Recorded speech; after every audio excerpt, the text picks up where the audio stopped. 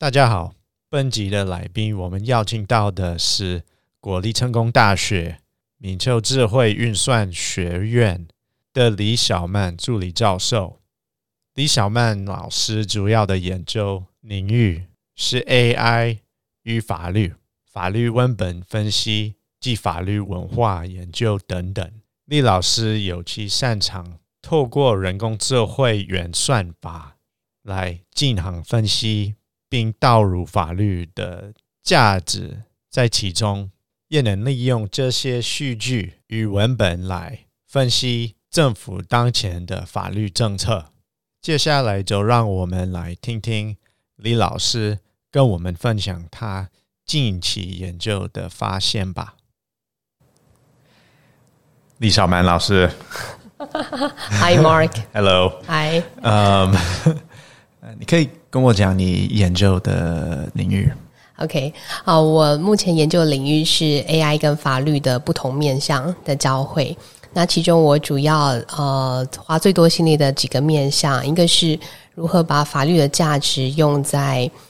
调整或者说注入 AI 的演算法当中。那就是简单来说，就是在 AI 的演算法，不管是资料的选取、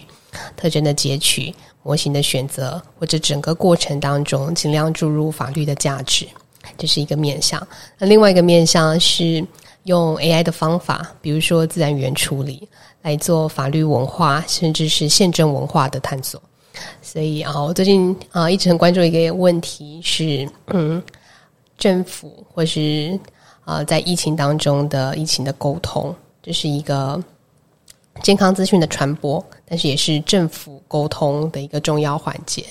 那我希望用自然语言处理的方式来探索政府沟通可能有的模式是什么，那他们都讲了什么，那后续会希望问，那他们讲了这些事情之后，对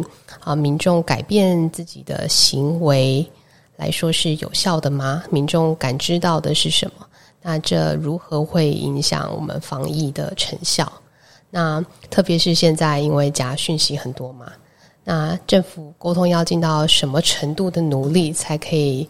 帮忙有效回应，或者说善尽政府的责任在这个疫情资讯的传播上面。那 WHO 最近也一直在强调说，在这个 infodemic 的时候政府或是说卫生主管机关都要负担起一定的责任，那来回应这个不实讯息的问题。那政府主动应该要回应什么？那怎么样管制？那我是希望我的研究可以在这方面有所贡献。所以假新闻它有一部分是 disinformation，还有 misinformation， 你要怎么区别 misinformation 跟 disinformation？ 这个是有研究过吗？还是现在主要的谈法其实是看这个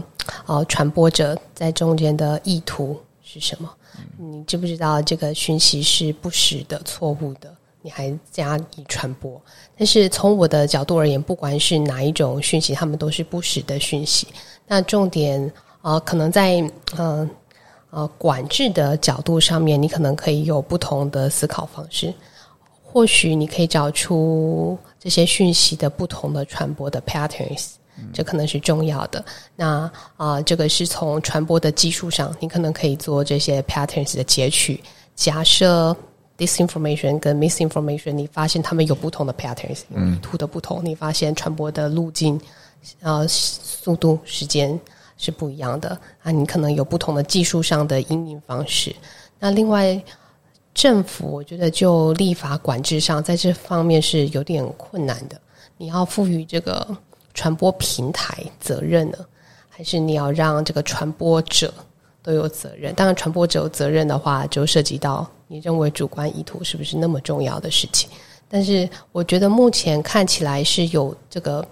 主观上认为这是不实资讯的人可能不是那么的多，或是主观上认为那不实资讯的人虽然难以举证，但有可能都是机器人，或是说都是一些我们没有办法找出他真实身份的人。那纠结在这一点上，可能会是这种究责、法律责任是思考的很大的一个盲点跟问题，那可能缓不济急。所以我自己觉得最有效的方式，恐怕是不去区别misinformation 或 disinformation， 而是去更看到整个盘根究底的这个脉络，看出这不同的讯息传播的方式速度，找出科技上回应的方式，那让这些平台或是传播的媒介都有更多的责任，在于就是更快速的辨别出可能是不实的讯息，辨别出这些不同的传播的管道。那在前阶段就在讯息产制跟流通的过程当中加以阻止或是减低他们传播的速度，我觉得这可能是比较有效快速因应的方式。那所以我自己觉得目前的做法最有效的应该是这种技术上的回应。那法治上的思考，我是觉得比较略后，而且甚至比较没有效率的一种思考方式。对，这是目前的一点想法。对，那因为这样子，我认为政府的管制方式应该是要在管制这些platforms 这些平台，还有这些传播机制，那课予他们比如说标示不实讯息这样的责任，或者是说我觉得好像很多事情是这个讯息重复程度跟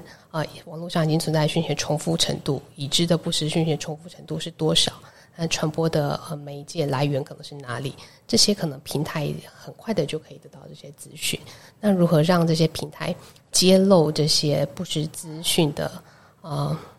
这个足迹，这些资讯是怎么被 produce 的这个过程，那如果可以揭露出来，可能也会对我们转传这些讯息有所警惕。那甚至还有很多delay 我们转传错误或不实资讯的方法，比如说会要我们要加几个字的 comments， 不能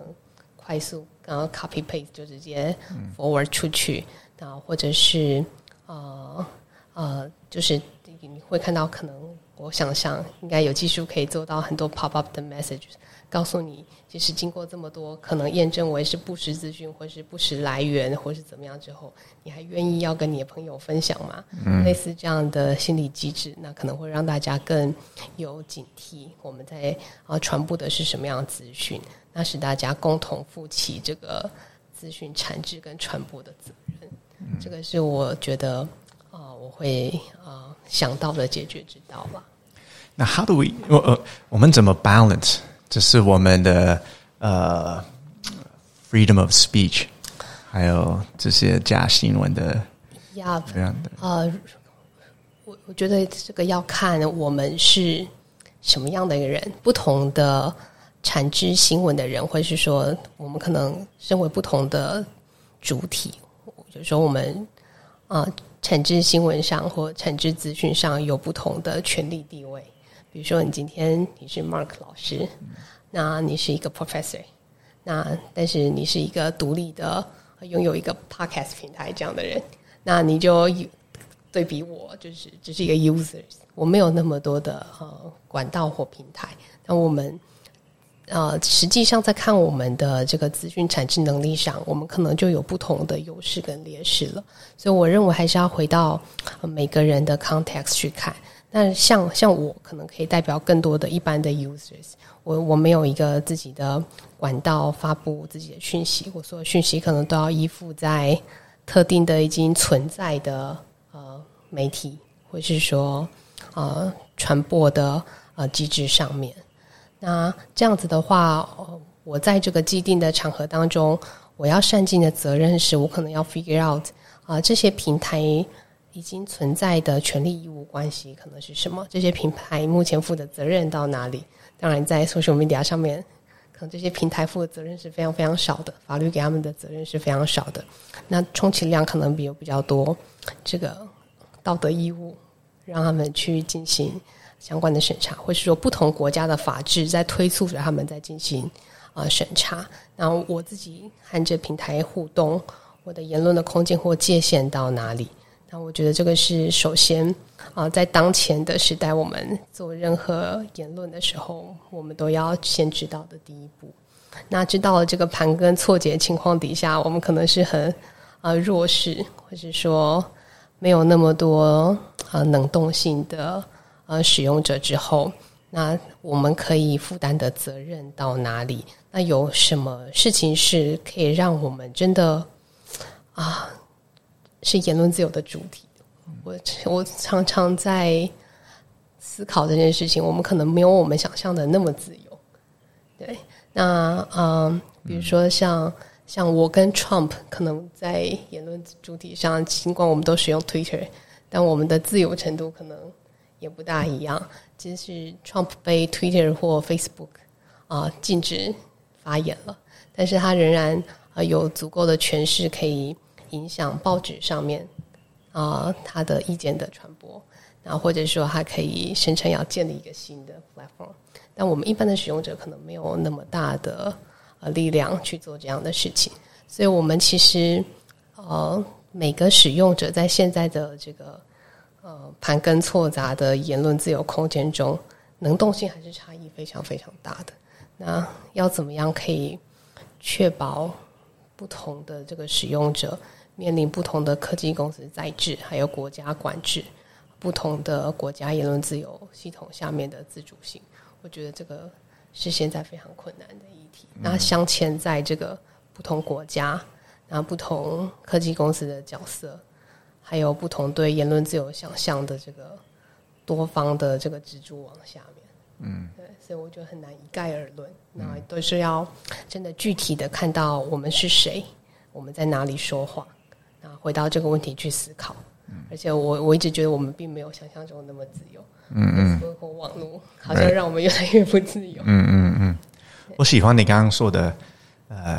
比如说你要分享，你要 share 一个东西，是不是会有一个 pop up 说，他会说什么？你真的想要 share 这个？对，他会给他那个一个 score 吗？还是他是 score 吗？我想象的事情是，他让我们看见我们分享的言论的更多资讯。就是我一直觉得我们现在在网络上看到的任何资讯，其实很多时候都是演算法选择或推荐给我们的成果嘛。那它可能是 based upon 我们的喜好，或是我们阅读的记录，那或者是只是因为我跟谁是朋友，那甚至因为我跟谁是朋友，第三者也跟我们是朋友，这样子的关系。那在这个有限的三角的网络当中，他会希望去巩固这样子的情况，然后选择这样的资讯推播给你。而且甚至更可怕的事情是连这些social media platforms 有时候这演算法过于复杂，它也很难够说清楚它推荐特定资讯给你的原因是什么。那在这样的情况底下，有时候我们毫无选择的看到的资讯，我们以为那就是我们认识的真实的世界，但其实并不是那么样的真实，而且也不是那样的毫无选择。它是透过层层的利益纠葛底下选择性的呈现在你面前，而且似乎没有人负起一个最主要责任这个选择的过程。那我有时候想想，这是一个很可怕的事情，就是当我们获得的资讯并不如我们想象的自由多元的时候，那我们无形中很多决策的基础会受到改变跟侵蚀。那个方向是什么我们不知道，所以我一直觉得如何让我们得到最大程度我们应得到的重要资讯，是我们能不能有言论自由的一个重要的基础，甚至是我们思考或良心的基础，我有时候这样觉得。所以我在想说，有没有什么方式可以揭露我们看到的资讯，那是揭露到一个程度，是我足以判别这个资讯对我是真的有益还是没有益。那我如果得知这些更多资讯背后的 metadata 之后，我还愿意相信这个资讯吗？我希望我们可以有足够的事情让我们做这个判断。所以我会希望说，我在 Facebook 上面看到一个 post 或者是看到一个新闻的同时，我会看到演算法上它在我面前呈现是为什么是这样子。当然很多时候我们很难demand 这个复杂的全过程，但至少是人勉强能够理解，那可以explainable 的一些重要资讯，比如说就新闻来说，作者来源跟其他同类型新闻的雷同程度，那整体在社会光谱的判断上面，它可能是哪个阵营，或是它比较符合目前上市面上比较风行的哪一种说法等等。那如果有尽可能这样多的资讯提供的话，我觉得对我们判断看似无关出现在我们面前的每个资讯都会是重要的事情。所以我会一直希望这些可能很快的就是社群媒体平台都已经有的资讯，可以用什么方式提供在我们面前。那这些我想象只是一个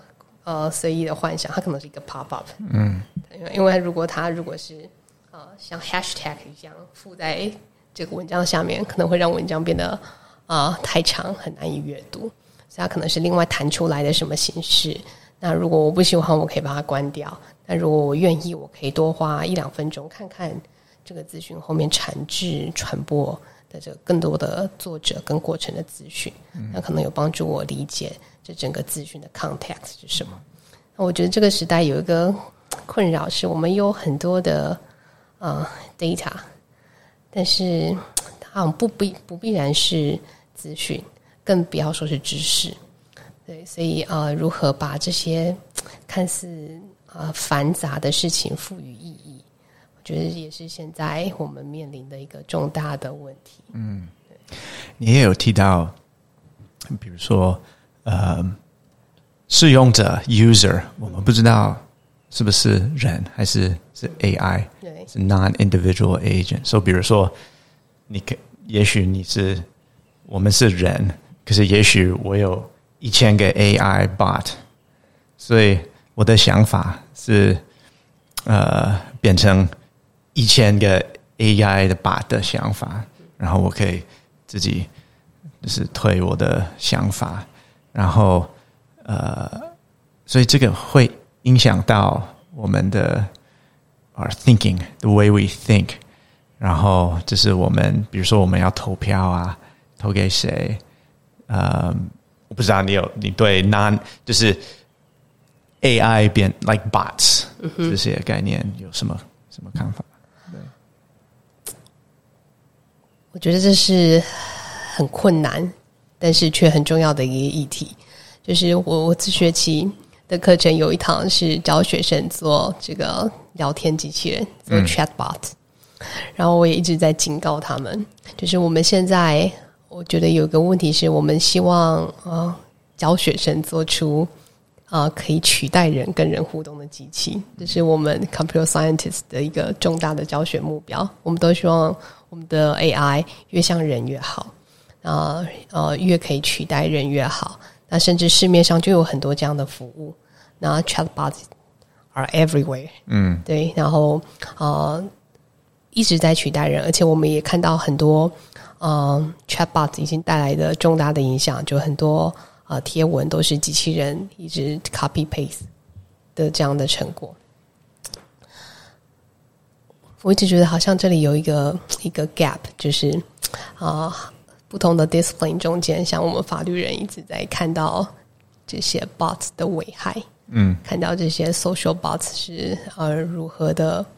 可能会影响我们未来人跟人的互动，那甚至影响我们言论自由的界限，因为他们大量的产出这些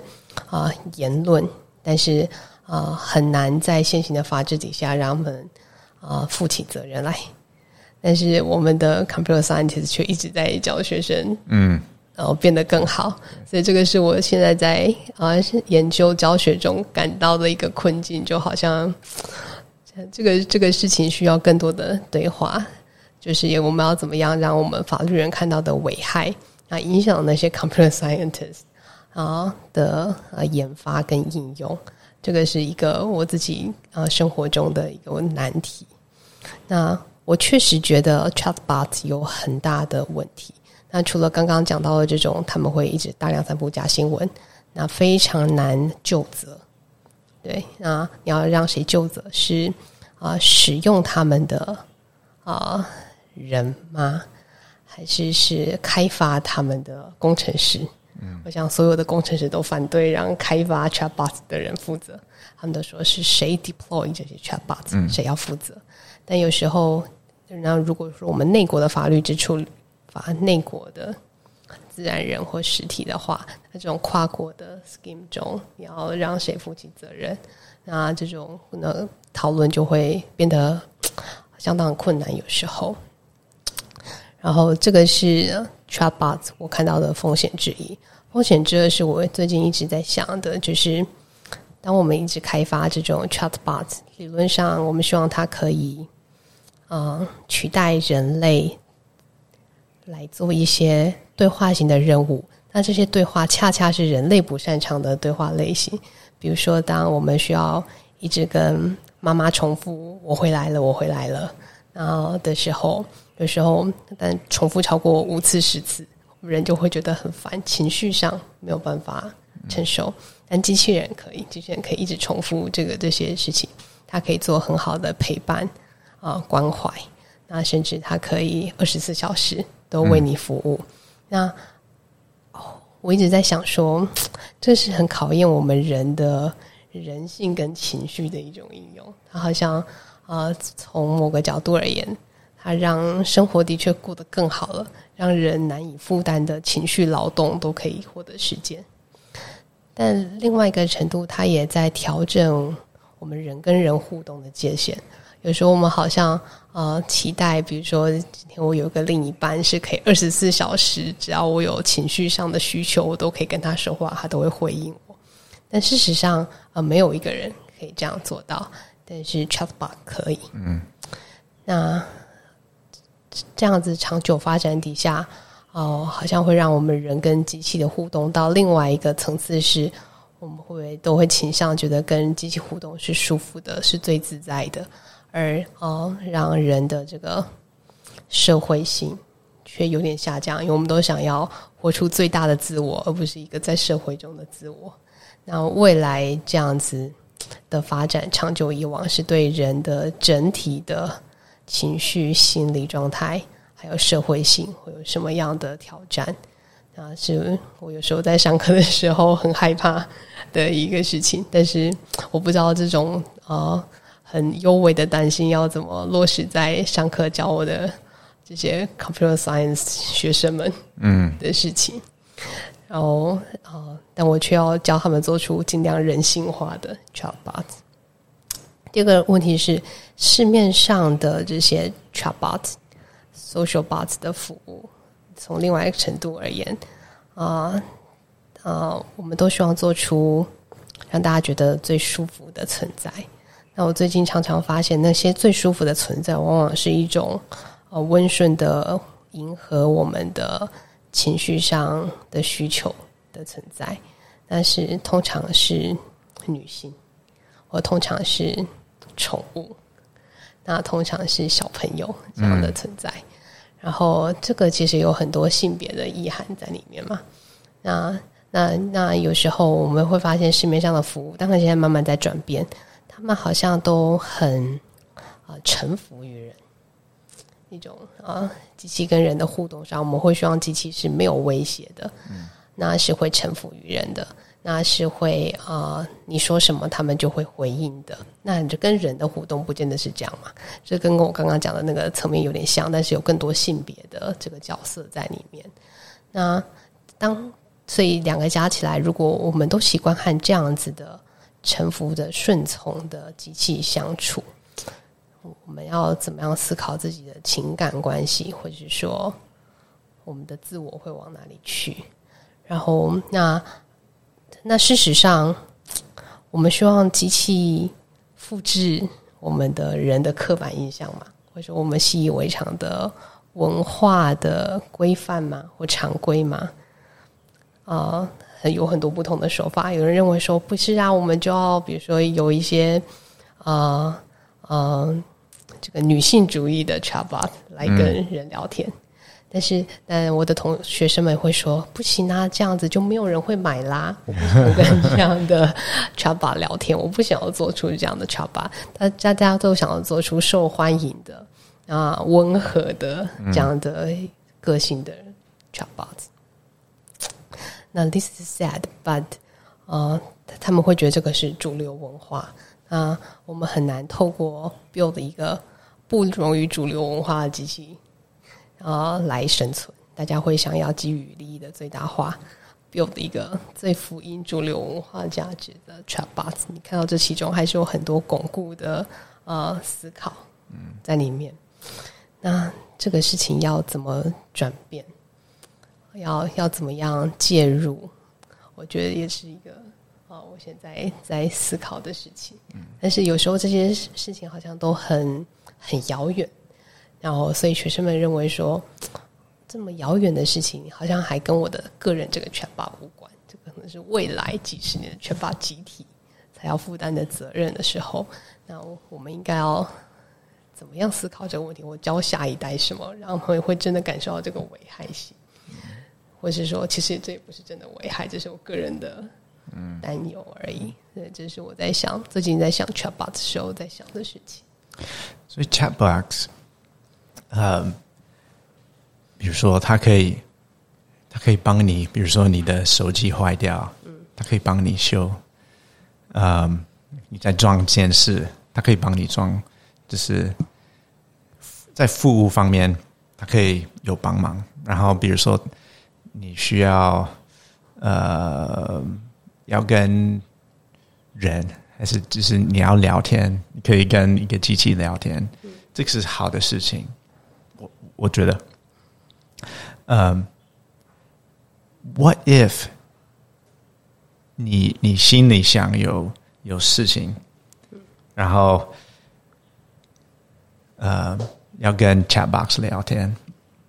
然后 chatbox 是提供给你只有一个心理学家可以提供的顾问，还是你有法律上的问题，然后你是问一个 chatbox， 然后他提供法律顾问。那比如说你小朋友受伤，那你问一个 chatbox， 我的小朋友受伤，我要该做什么？这三个例子，这个假如他是人的话，他需要一个 license， 对不对？那所以我的问题是 chatbox 机器人可以，他需要 license， 他提供这种顾问，他需要 license， 或什么review 还是什么？你对这个有什么看法？这个其实是现在在发展 chatbots 一个重要的问题是大家都觉得机器还不能取代人，所以在很多这种专业的领域，比如说律师咨询心理治疗咨询的这种领域，如果是需要 license 的，大家通常都会觉得这不是现在的机器人可以做的事情，所以机器人不管怎么样都不能声称自己在取代律师，没有，所以大家都是在这种需要在法治规范还没有改变，大家的想法也还没有改变之前，大家都觉得 chatbot 只是一个 assistant， 他不能声称自己可以取代有 license 的这些人。那即便很多的服务其实开发者原始的目的其实都是觉得有一天如果可以取代人的话，那真的会带来非常非常大的进步。但是目前就所有的法规都还是照旧的情况底下，大部分的开发都是声称自己只是 assistance， 自己绝对不是要取代这些专业的服务。那确实即便是律师或心理治疗师也都会认为说，当然有些时候取代用 chatbot 来分担部分的工作是非常有需要的，像我们刚刚讲的这种情绪劳动，或是说大量的重复性质的工作，还有需要24小时应付的这种比如接电话快速分类案件，然后或是说挂号这样的需求。那这些非涉及专业事务领域的事情是目前 chatbot 就可以做到的事情，但是取代律师这个好像也还远远做不到，而且好像也不敢声称。这个IBM 的 Watson 推出一个 AI lawyer， 那也有一个 LA 的 law firm 声称 hired 他，但事实上他做的事情是一个 assistance 的事情，做案件的分类，找出过去相关的cases，但绝对不是在取代律师提供专业服务，还没有到这样。现在疫情期间，很多个国家的那个卫生主管机关的网站上面有 chatbot 要和你聊天，啊，问问你的体温，问问你的症状，给你一些建议。但是他们都说我们不是医生，有问题要打给医生。离你最近的医疗院所在哪里？他们提供这种前阶段的资讯搜集的这样的功能。那可是不是在取代专业服务。现在我想在我们的整体法治改变或人类的思考改变之前，很难做到取代这种需要 license 的专业服务这点。那另一个角度是我们在思考，如果今天机器可以做得比人好的时候， license 到底是一个什么样性质的事情。其实像刚刚你没有提到的医学领域，有一些 AI 的演算法做得比人类的医师还要好，比如说在看出特定的癌症上面，那这些 AI 服务其实比医生的准确率还要高相当的多。那这时候但当然就牵涉到另外一个议题是，有时候我们并不知道他是如何得到这个结果的，那我们只知道成效上比医生好。那这就有一个终极的问题是，如果今天 Mark 是你要看医生，你知道这个 AI 在确诊你的病情上做得比医生还要好，但是 AI 没有 license， 那你到台大医院或者是什么医院，医生是有 license 的，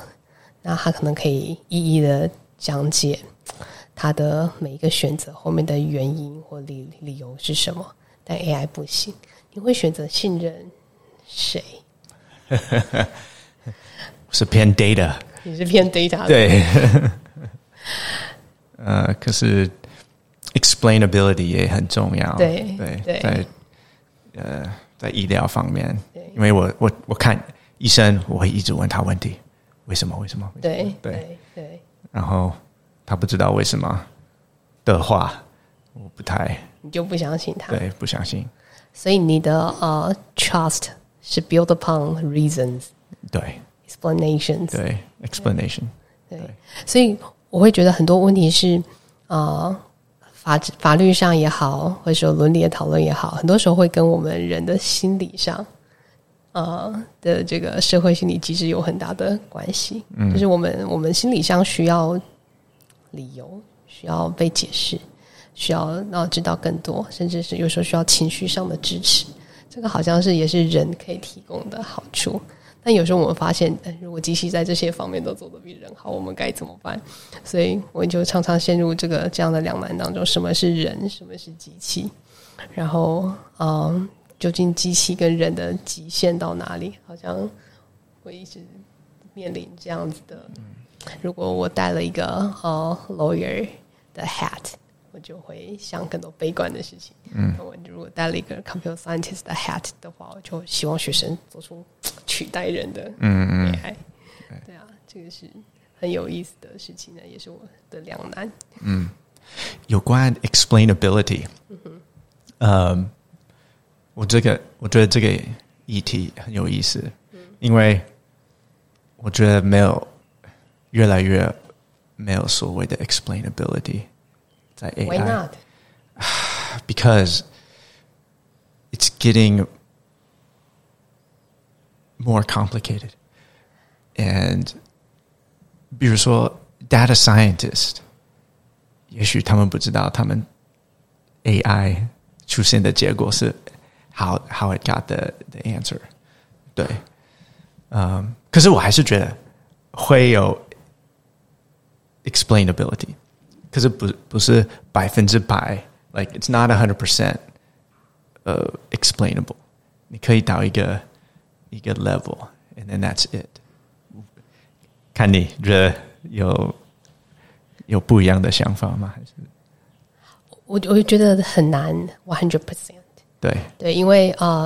deep learning 的 models 跟传统这种 rule based 的思考方式是不太一样的事情，所以确实我目前可能会投入一些 project 的研究，就是在看 deep learning models 如何跟人想象的 models 不一样或一样，如果会犯错的话都会错在哪里，那些 patterns 可能是不一样的，但我们试图想要 match， 会不会我们开发的算法中有一些经过 fine tune 之后会尽量可以跟人犯的错 match， 那它就会跟人比较像，但即便是可以 match 的，这是不是可以解释，好像也不太一样。所以现在这个 explainable AI 的开发其实有蛮多的想法，那我觉得这是一个非常好的议题，因为它让跨领域的研究者都可以投入。那比如说我们法学上当然就有很多讲法，就当然我们都希望理由，我们都希望决策要附理由，就是我们根深蒂固觉得这是一个 due process 的想法。而且那心理学上也当然觉得要有理由，因为这是我们 build trust 一个重要的来源这个 due process trust 理由都跟我们信任人是有关系的。如果我们要信任机器或 AI 长久可以跟机器互动，这是一个非常重要的事情。所以我们就有这个 psychological 的 matrix， 我们有这个 legal matrix， 或者我们就有这个 ethical 的 matrix 支持我们，就是要让 AI 更可以被解释。那事实上有很多人在说，现在我们可以切入这个议题的方法有很多，比如说当然开发一些演算法可能更可以达到这样，这是一种想法，这是我 involved project 的一种想法。那另外一个想法是说我们要做出很多 bridges， 要怎么样 bridge 这个演算法开发的团队，那跟我们不同领域思考的这种 social sciences 思考的这种 legal, ethical, psychological matrix， 让他们可以尽量激荡火花，那想出更多不同的方法。或者说有人认为其实视觉化本身是不是就是一种让抽象的事情赋予人的意义的方法。所以如果你有时候你听不懂AI 的 deep learning 的这个 system 是怎么 work 的，那你看这个 visualization 变成 graphs 的结果可能比较好理解。那这些可能都是也是不同的尝试。那 to what extent 这些 count as bridges，或者说我们有其他具体化这些交汇之处的可能，我觉得这个都是好像不同领域研究者可以同时往这方向走，然后试图彼此影响的一些很好的途径。对，所以我下学期也打算开这个课，想要邀请很多的 speakers 来谈你们对 explainable 的想法。对，我应该说，因为我刚写一篇文章是有关 explainability。OK， you'll be my guest 对，然后我觉得，比如说律师，我们有一个 ethical responsibility to explain。比如说，我们在用一个 AI 工具在法庭里面，或者在诉讼的过程里面，我们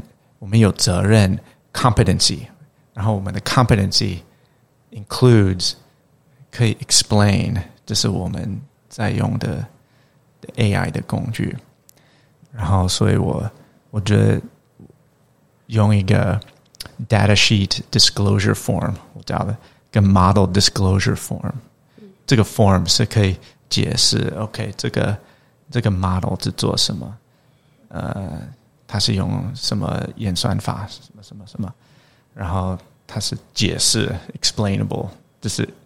可以 explain 律师用的工具。How did these forms come from? I suggest the company that makes the AI 工具。OK， 对。那这中间不会有个知识落差，是这个开发这些工具的 companies 认为的可解释性，跟法官们在看这些forms 的时候认知到的可解释性，中间会不会有一个落差？ You mean 对，就是沟通 like, 对，比如说他看了这些checked boxes， 但还是不明白这个是什么意思。对，所以我觉得这个 form 要我叫什么 human understandable， 就是一般人可以懂的解释。or maybe 一般的法官，没有一般的法官， but like 一般的律师、法律人可以懂的，对 ，so 我这个议题我想好久，可是我觉得这个是 the best way I can think of， 对，对，因为当然会有一个 black box 的，有不同 black box 的线上，一个是公司不要给你看它的演算法，第二个是它的你公开之后，你也不懂它在做什么 ，so 对，所以我觉得 do your best to explain 就好。我不知道你有对，所以我觉得这个 explainability 这个议题有时候也是一个沟通的问题。对啊，就是所以我一直认为沟通是the key， 也是 the best solution to all issues。就是如果你在这之中给大家看到努力沟通的这个诚意或是 goodwill， 你有这个努力想要让彼此都在更多理解的这个路上，那大家相信你是一个善意的要来尽最大沟通义务的这样的人，那你也努力尝试了，那我觉得这个过程是最重要的事情。所以我自己的想法是如何要建立一个机制来 ensure 大家有这个共同沟通的机制或是程序。对，那所有的不管是你揭露你使用的模型也好，或是说你揭露你使用的资料也好，是怎么选的，是 small data 或是 huge data，那这些资料是怎么标记的也好，那都要让大家感受到这个善意、诚信，然后还有相信彼此是在往什么样的方向共同努力。那我觉得这个沟通机制的建立，可能是我目前觉得我对这个问题的一点想法，我觉得需要建立这个